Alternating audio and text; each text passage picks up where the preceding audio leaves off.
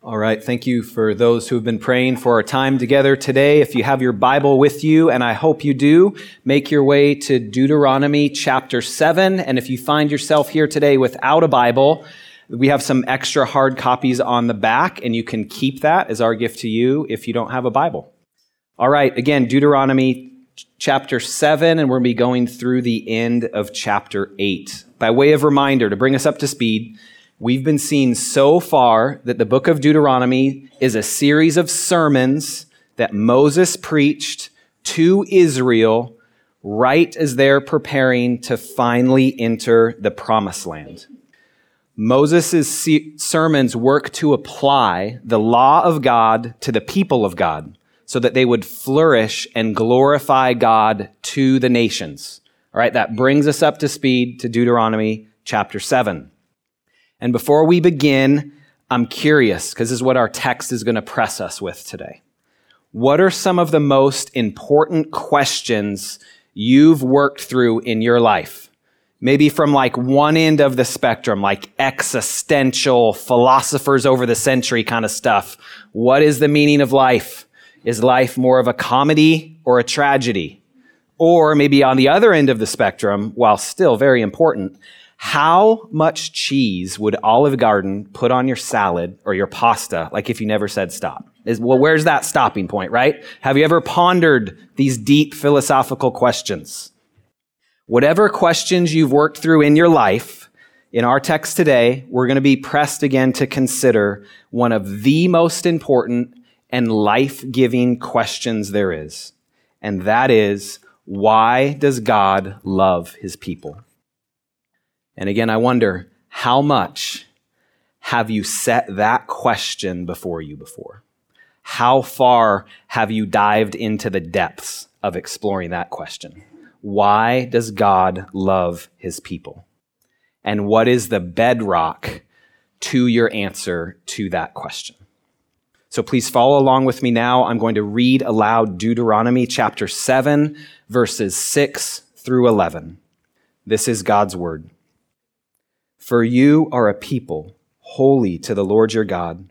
The Lord your God has chosen you to be a people for his treasured possession out of all the peoples who are on the face of the earth.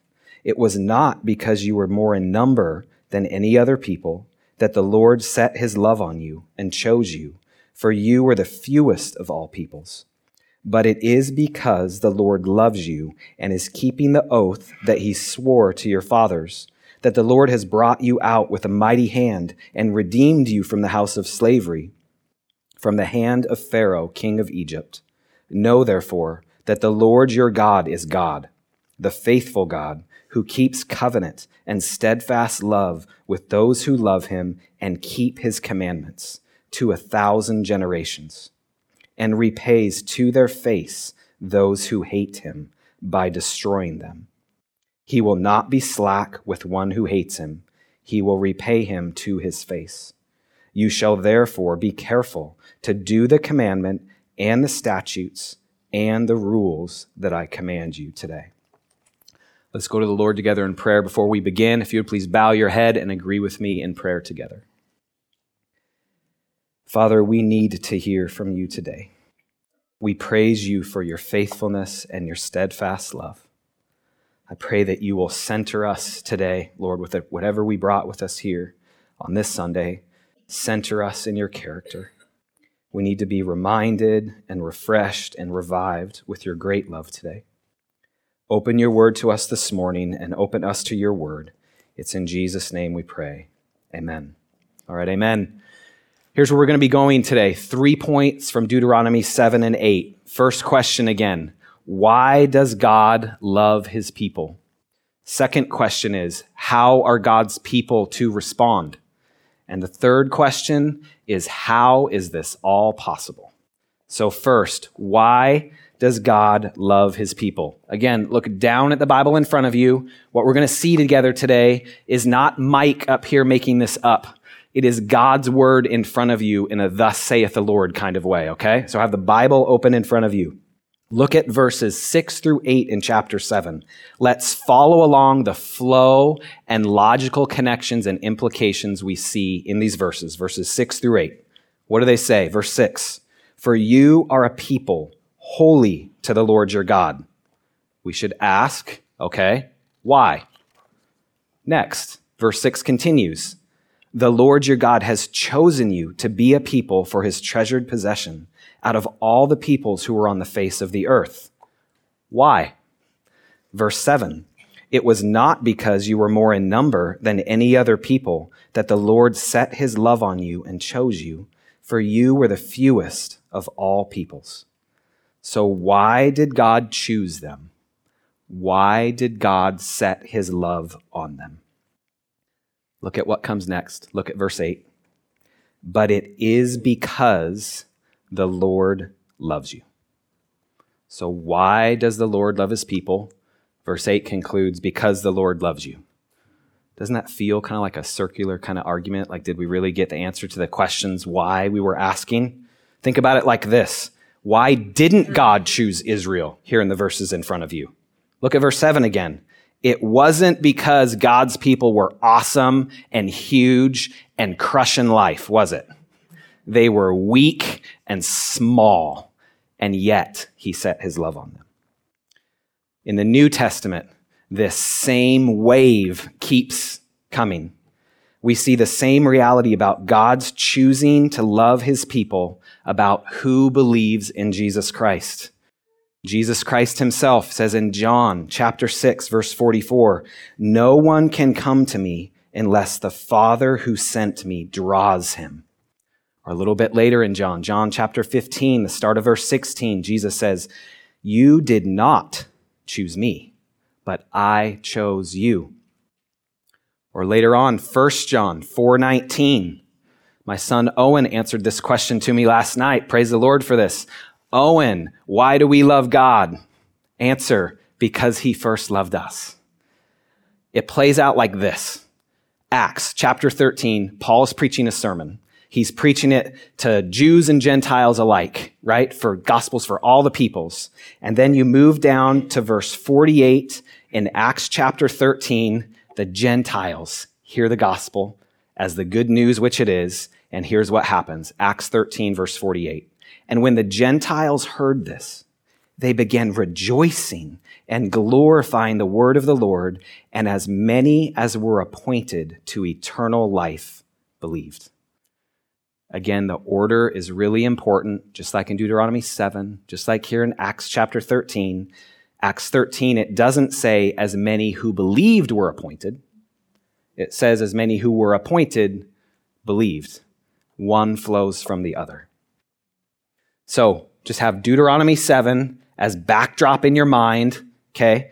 Listen to how 1 Corinthians chapter 1, verses 26 through 29 puts it about this dynamic we're seeing. For consider your calling, brothers. Not many of you were wise according to worldly standards. Not many were powerful. Not many were of noble birth. But God chose what is foolish in the world to shame the wise. God chose what is weak in the world to shame the strong. God chose what is low and despised in the world, even things that are not, to bring to nothing things that are, so that no human being might boast in the presence of God. When I just read that, did you see yourself in that text? How many of us could have raised our hands? Not many were powerful. Not many are wise according to worldly standards. Not many of noble birth. Like, do you see what's happening here? Same flow from Deuteronomy 7. It lands in 1 Corinthians chapter 1 and across God's word. What does all of this mean? It means that the drumbeat of the Bible, again, across the Old Testament and the New Testament, is that if you believe, if you are one of God's people, it's because God took the initiative and opened your heart by the Holy Spirit to believe in him. God took the first action. Because if God didn't do that, you wouldn't choose him. Whether that's today or 1,000,000 days from now, you would continue to be bent inward on yourself and choose yourself to be your own savior. It takes God opening your heart to see your need for him, to be his people.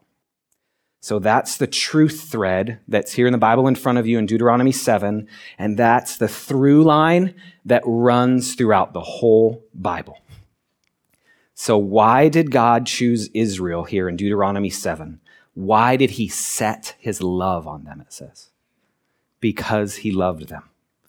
Why did God love them? Just because he loves them. I hope you hear that. Do you see, do you feel, do you taste how foundational and freeing that is? That the bottom line reason why God loves you, Christian, isn't in you.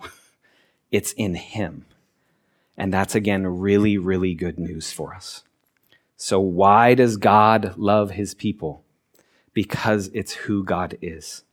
His love flows from his character, right? Like 1 John again, 1 John 4:8 says God is love. So to say God loves us just because he loves us, that's not saying that God loves in like a lukewarm kind of way, like in a begrudging kind of way, like he's being forced to love you. Maybe he loves you, but I don't really like him. That's not what it's saying. God loves you just because he loves you, and that's not impersonal. That's deeply, intensely personal, right? So we have to have a right understanding of what does it mean that God loves us just because he loves us. That's saying that God's love as the creator is so different than how we love as creatures, isn't it? Just take a step back for a minute. Think about the loving relationships in your life and praise God for those, right? But in whatever relationships you have in your life, just think about the rules of engagement and how they function, whether it be in friendships or even in marriages, in the workplace, in some kind of way, whatever that relationship is, the person you love, to your spouse, that person benefits you in some kind of way, right? Now contrast that briefly to what we've already seen here in Deuteronomy 7 and kind of a quick survey across the Bible. Contrast that to God's love. Our triune God is all sufficient in himself, existing in perfect love for all of eternity past. He does not have a need. He is not loving you from a deficit. He doesn't love us to fill some need he has. God's not needy, okay? He is perfectly sufficient in love for all of himself, our triune God, from beyond eternity past, what your brain can't even begin to comprehend. God's love is so much greater than ours. I want us to feel the weight of what Deuteronomy 7 here is calling us to think about and consider about who God is and who we are in response to that. As a way to help us, I read this recently. I hope it'll be helpful for you too. There was this English poet. Her name was Elizabeth Barrett Browning. That means she's a really good poet, by the way, if she quotes 3 names, right? Can we all get an agreement, right? And she wrote this poem that talks to this kind of love that we're seeing here in Deuteronomy 7. The poem, the stanza I'm about ready to read to you, it was actually, she wrote it to her husband, and it was never intended to be published. And yet here we are, and I'm going to read it to you. Listen to what she says about the deepest kind of love and why it's the only kind of love that's certain. If thou must love me, let it be for naught, except for love's sake only.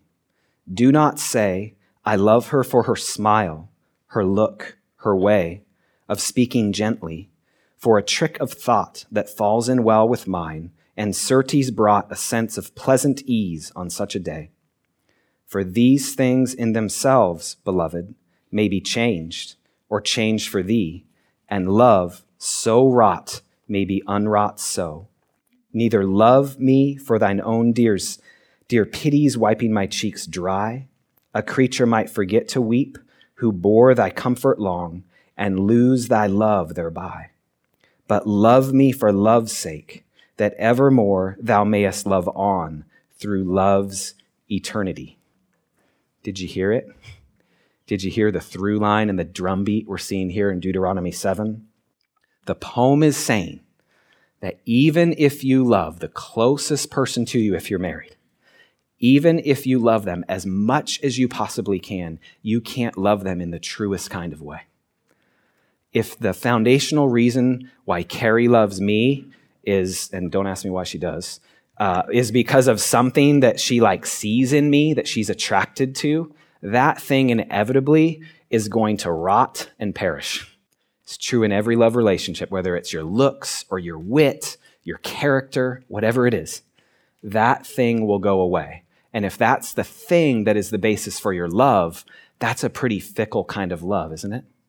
And this poem speaks to the deepest desire in our hearts is a love for love's sake. Because that's the kind of love we can never grasp onto, but it's the love we're always seeking, isn't it? And just think about this again. Why does God love his people? Just because he loves us. Because his love overflows from his sufficiency, and then it flows to meet our deepest need.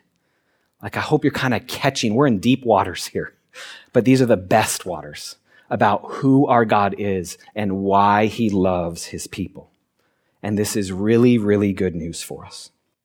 The God that loved you because he loved you, because he loved you, because you didn't bring anything to the table but your need of him.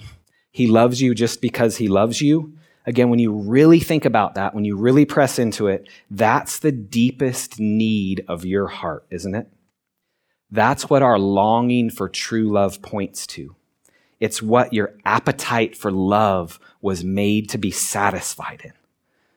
You're made to be satisfied in the all-sufficient love of God.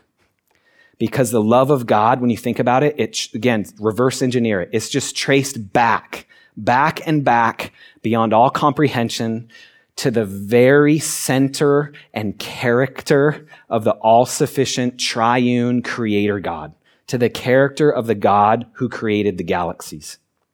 D.A. Carson said that God's love, listen to this, God's love emanates from his own character. It's not dependent on the loveliness of the loved. God loves because love is one of his perfections, in perfect harmony with all his other perfections. Meditate on that this week. God's love is not based on the loveliness of the loved, but flows from the character of who he is. So that means that God's love is as glorious and as expansive as God himself is. God's love really is like an ocean without shores and without bottom. You have to deal with that. You got to do something with the kind of love Deuteronomy 7 is pointing us to.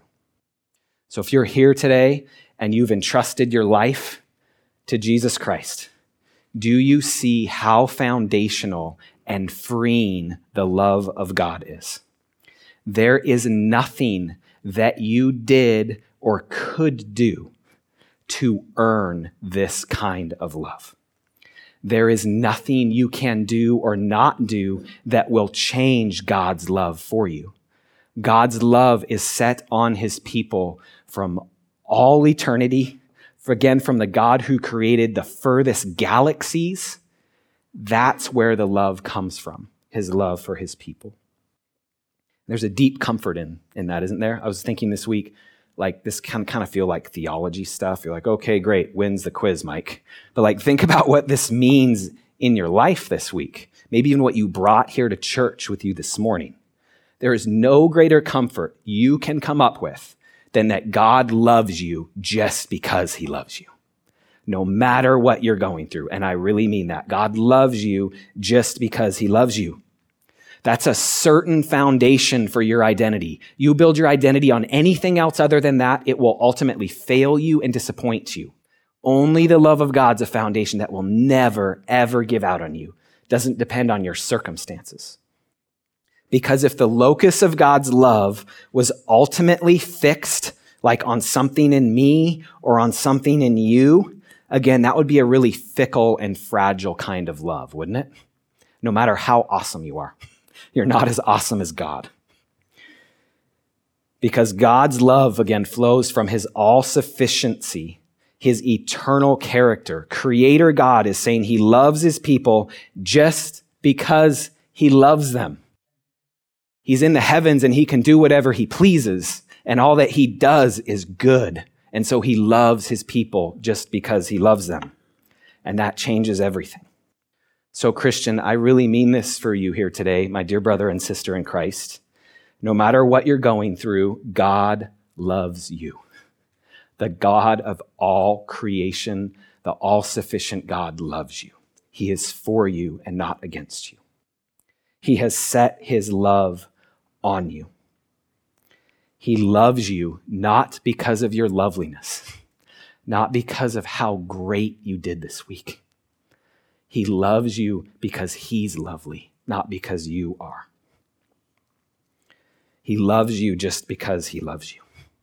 And to press us a little bit further, like, what do you think, if you've ever pondered this, what does that kind of love feel like, right? What's that feel like? I think it feels really secure, doesn't it? Like really safe in a kind of way. It's really freeing. It frees you up to stop trying to earn or keep God's love by how awesome of a Christian you are. Does God love you less this week if you're 5 weeks behind in your Bible read-through plan? No. And praise God for that. Can I get an amen? Amen. All right, there's one guy that's like, nope, I'm right on the day that I'm supposed to be. God loves you the same, brother or sister, as well, okay? This kind of love that flows from the character of God, it feels like what you long for.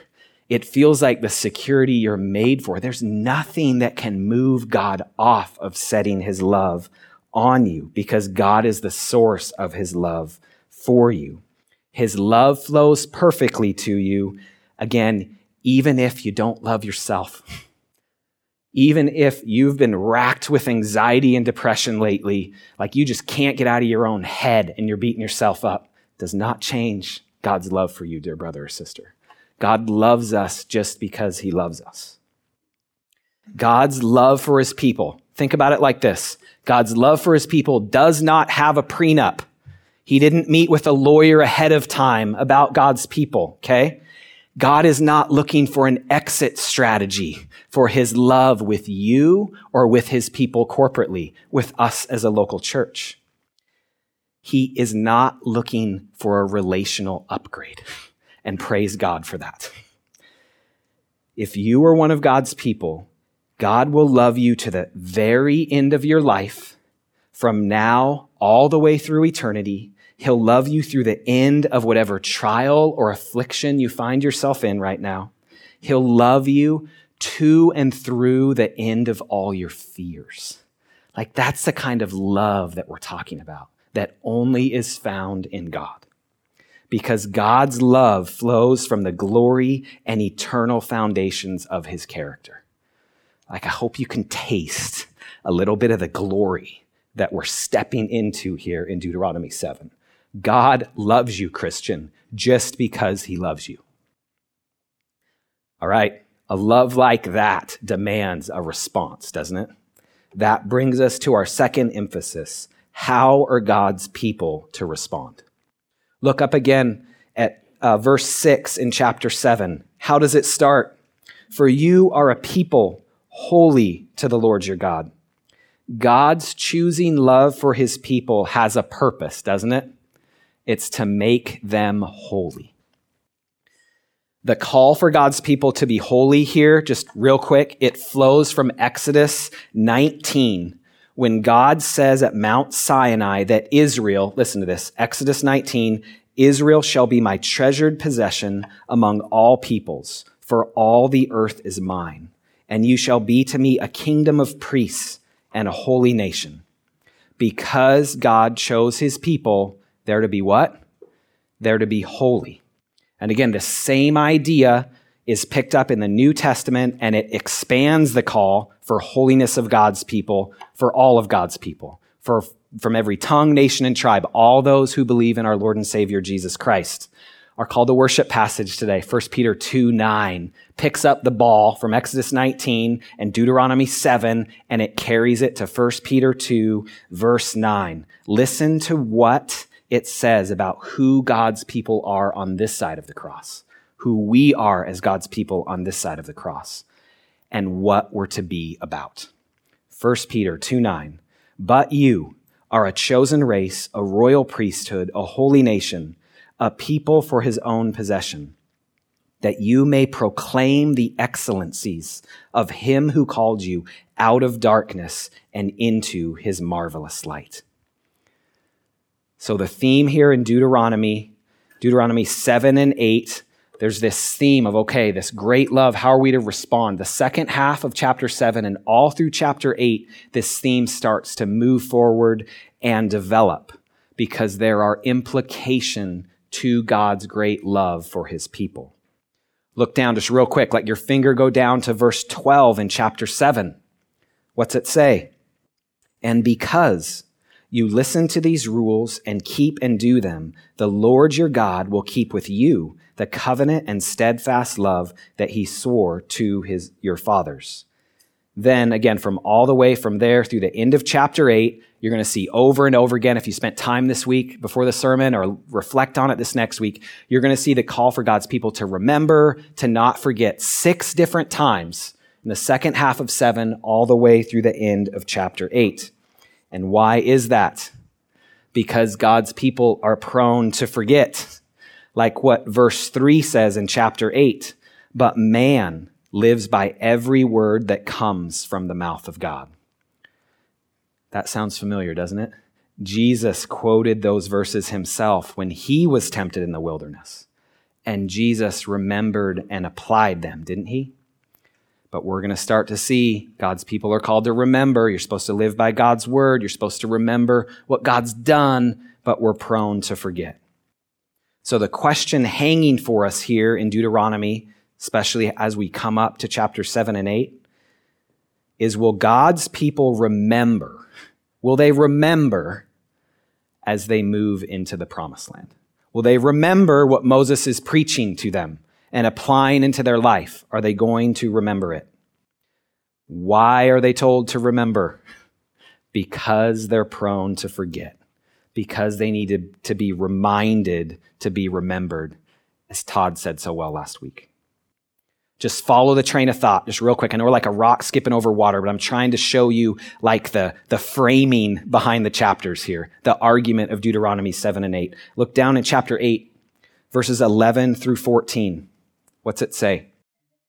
Take care lest you forget the Lord your God by not keeping his commandments and his rules and his statutes, which I command you today, lest when you have eaten and are full and have built good houses and live in them, and when your herds and flocks multiply and your silver and gold is multiplied and all that you have is multiplied, then your heart will be filled up and you forget the Lord your God, who brought you out of the land of Egypt, out of the house of slavery.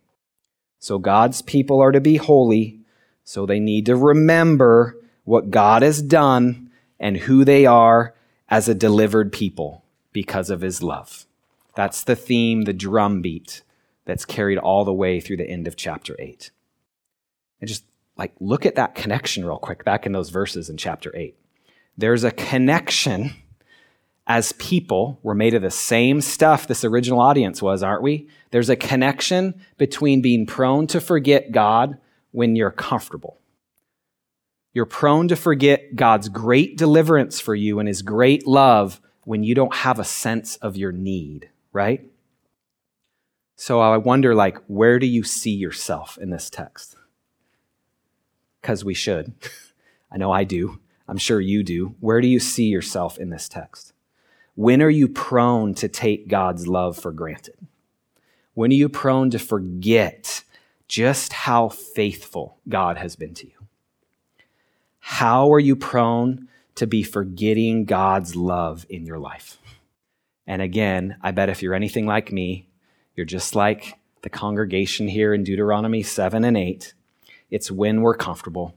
It's when we don't feel our need for God that we're prone to forget God's great love for us. That's especially so, isn't it, when you're really healthy? Think about when you're sick. And I'm not saying that flippantly. Stomach flu, 24-hour, sick, stage 4 cancer, sick. You know how much you need God, don't you? Do you feel that same depth of need when you're healthy? Probably not. Are you prone to forget God's great love when your possessions are increasing? When inflation is low? When you're advancing in the world? When your level of income is increasing and your level of spending is increasing? When you're living your hashtag best life now, right? That's when we're prone to forget God's love. Maybe as you're nearing retirement, when your investment portfolio is crushing it and it's going against the trends of the market. Man, I'm feeling really secure. You start to forget God's love for you. We start to forget God's love when the comforts of this world start to numb our hearts to God's word and God's ways. Again, we're just like the audience here in Deuteronomy 7 and 8. And I just want us to be really clear on this. You'd see this if we had time to study it more here across Deuteronomy, across Scripture. Don't misunderstand. Like, riches aren't bad. Money is not the problem.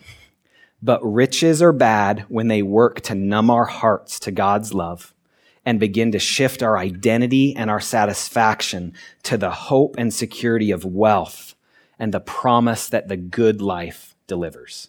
That's when that little shift starts to happen and you start to forget God's great love for you. Again, that's what we're seeing right here on the pages of Scripture in Deuteronomy 7 and 8. And that's, again, how our hearts work too. Let's just, again, reflect on this. This is applied to the original audience, and then we're on this side of the cross. How does it apply to us now? Just think about us in this room, Gresham, Oregon, in the United States of America in 2023. We are the richest people that have ever lived on the face of the earth. If you don't think you need this warning, you're lying to yourself. You are lying to yourself. Riches are not bad. But when riches interact with our hearts, we're prone to forget God's love. So are the comforts in your life numbing your heart to the love of God? And how do you even know when that's happening? There's a reason why we're called to remember, lest we forget. So I want to ask you to reflect today, reflect on this personally over these next few days, reflect on it together as a church family. Where are you forgetting God's love and faithfulness in your life? And why is that? Because again, we're made of the same stuff as the original audience, with hearts that need to remember, especially when we're prone to trust in the idol of comfort. C.S. Lewis spoke to this dynamic we see in our passage. Listen to the warning Clive Staples Lewis gives to God's people. Beware of making your way in the world, lest the world be making its way in you. It's kind of like that, isn't it? So God's people were to remember God's love so that the temporary comforts, their full stomachs, their nice houses with lots of shiplap, and actually that's kind of true when you get to the minor prophets, shiplap distract you from the love of God sometimes, just FYI. Well, when your stomach's full, you're in a nice house, you're prone to forget. They were also commanded to remember so that they have humble hearts. Just look real quick at verses 17 and 18 of chapter 8. There, the people are warned that as they grow in prosperity, they better be careful. They better be sensitive to what's happening and remember it's God who is the true source who meets their needs. So God's people are to respond to God's great love by remembering for a purpose. There's a why behind it. Remember so that comfort doesn't blind them spiritually, so that it doesn't blind us spiritually. And remember so that God's people cultivate humble hearts. That's what you see in verses 17 and 18. You have to remember God's love to be humble. Otherwise, you're going to boast in your own power and your own might. So God's people are to respond to God's great love by remembering that God is the true source, and they're to live in response to his love by being a holy kind of people. all right? Deuteronomy 7 and 8, it's taking us somewhere, right? It brings us somewhere. Just think about this. Will the original audience here in Deuteronomy truly listen to Moses' series of sermons? Will they be a holy people in response to God's love as they live in the promised land? Will they remember?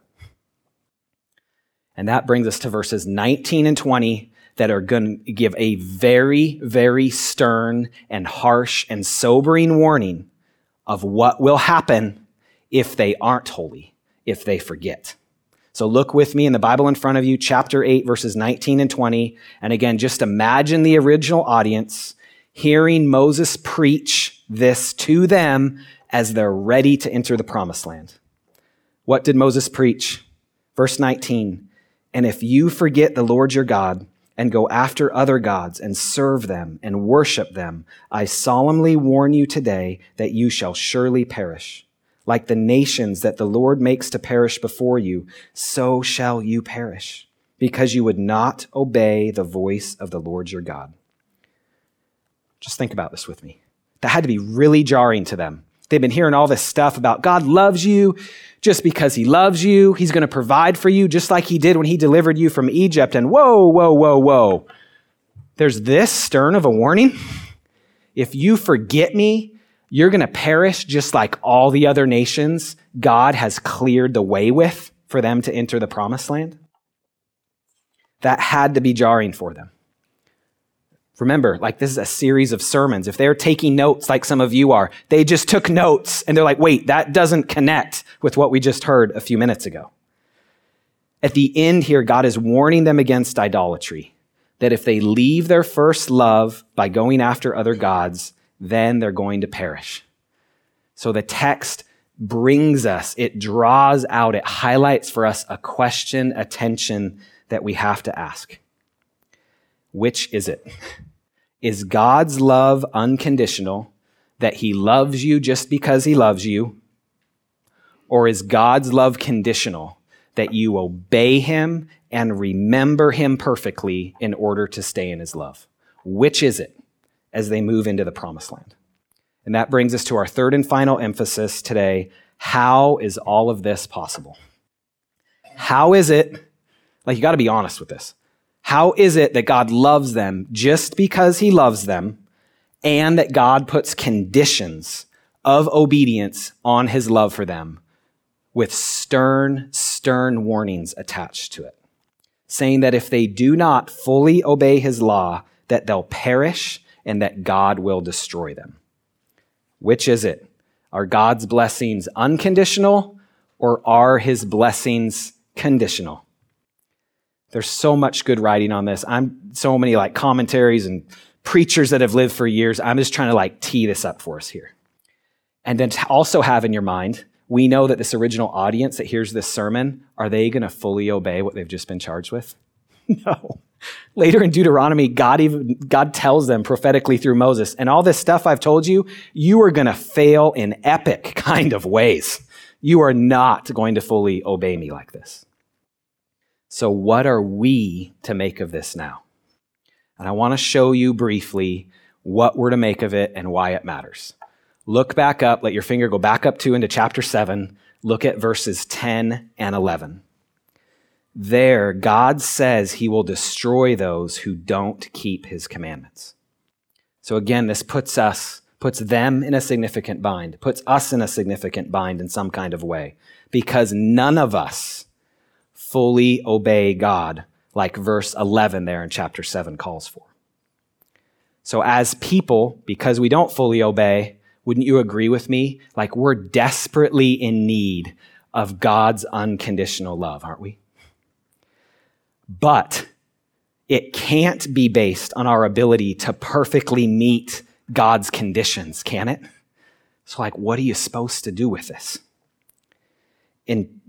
Until, right? There's a path forward. That's what Deuteronomy is doing for us here. It points us forward. It's anticipating something for God's people, isn't it? Because it's not until the person and work of Jesus Christ that we see how this tension, how this problem is resolved. the question of, is God's love unconditional or conditional?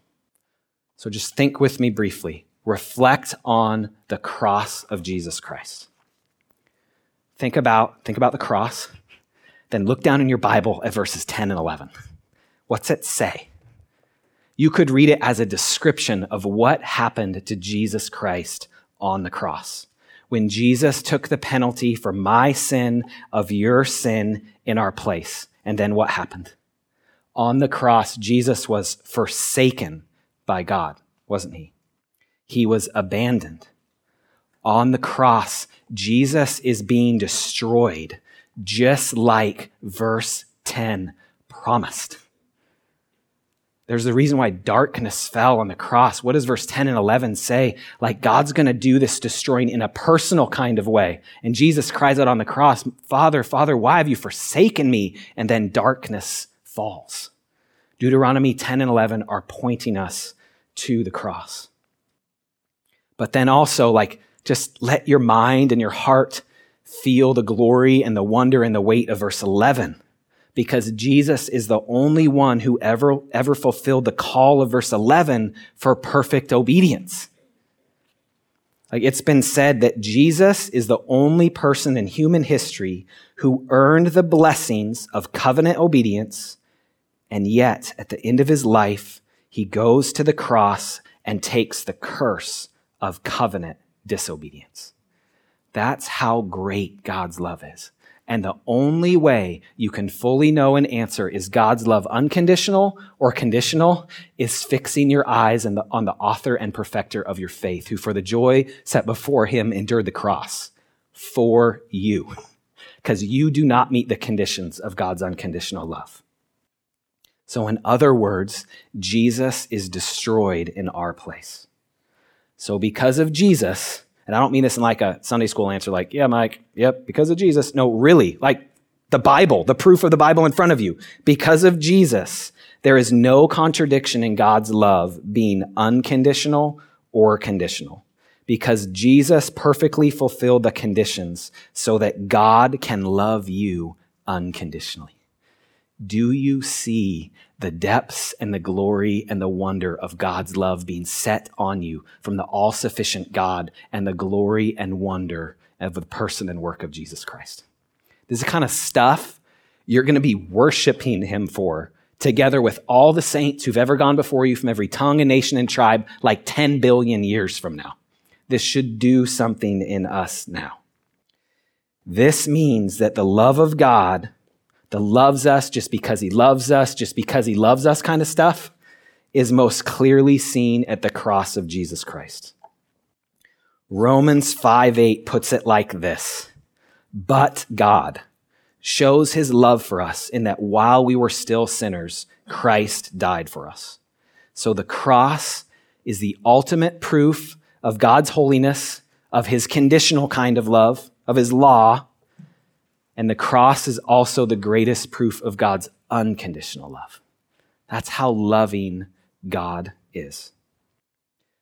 So because of the cross, if you're a Christian, you can trust, like you can know that you know that you know, when you fail to obey God, when you fail to meet his conditions, to trust him and follow him and avoid the comfort of idolatry and stay humble, when you forget that stuff, you can know that when you fail to meet his conditions, he loves you still because you're in Christ.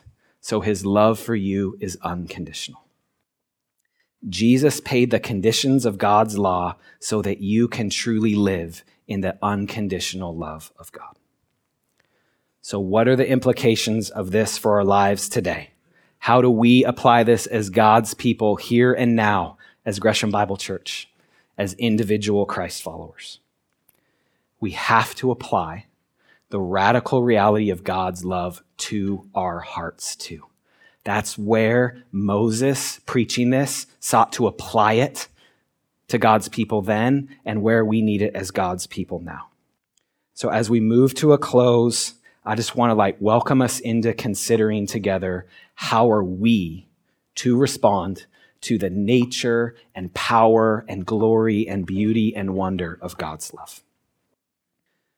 So first, like you'll hear us say often at Gresham Bible Church, if you're here and you haven't trusted in Jesus Christ for the forgiveness of your sins, we're really glad you're here.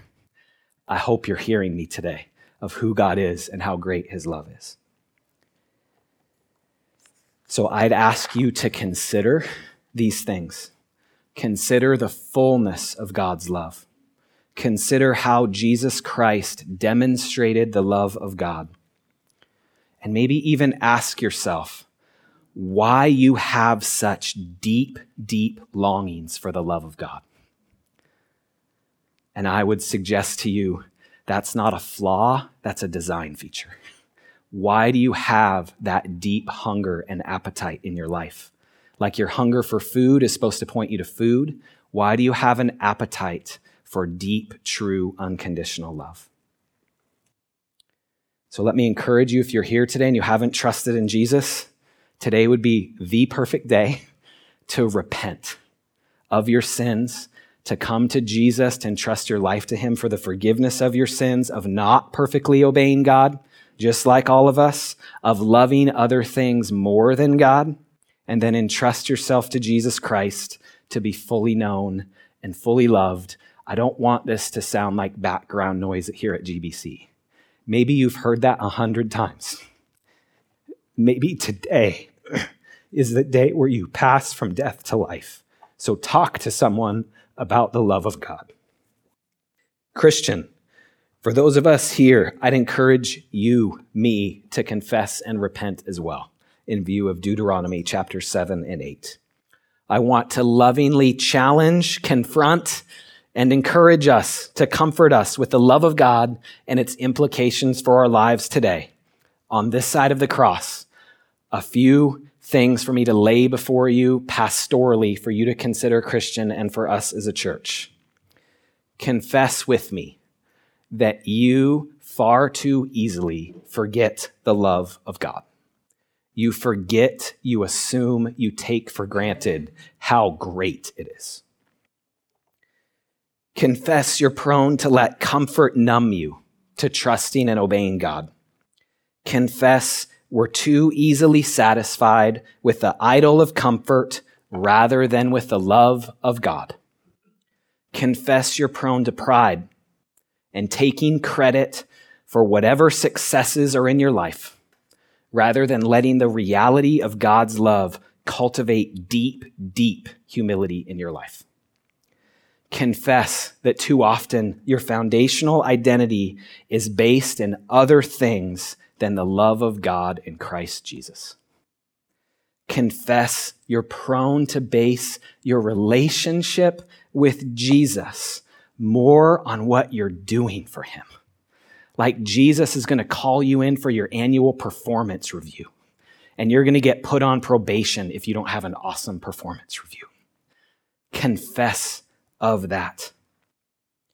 Ask yourself, why do I have to try to prove myself to God, to earn or to keep his love for me? Instead, ask God today to revive you and refresh you with his perfect love. A love, again, that flows from the very character of our all-sufficient God and is demonstrated perfectly and gloriously through the person and work of Jesus Christ. So apply God's unconditional love to your conditional kind of heart today and let it change you again. Remember, trust and obey because of how good and great and loving our God is.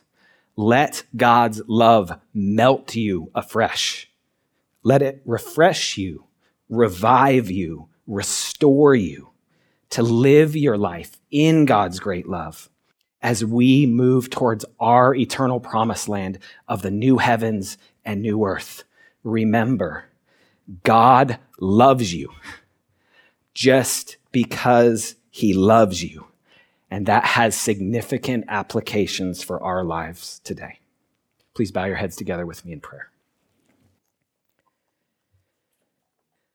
Father, we praise you for your steadfast love and your faithfulness. We praise you that your love being set on us is not because of anything in us, but it is because of your great love. So we confess and repent today of being far too easily pleased with lesser loves. Reorder our hearts so that you are our first love because of your great love for us. Renew us, restore us, revive us. Father, I pray that you will grow and strengthen this church in view of your great love. May your gospel advance, and may your name be glorified. Father, may we as a church grow in holiness, in finding our deepest identity in your love. May we love you because you first loved us. It's in Jesus' name we pray. Amen.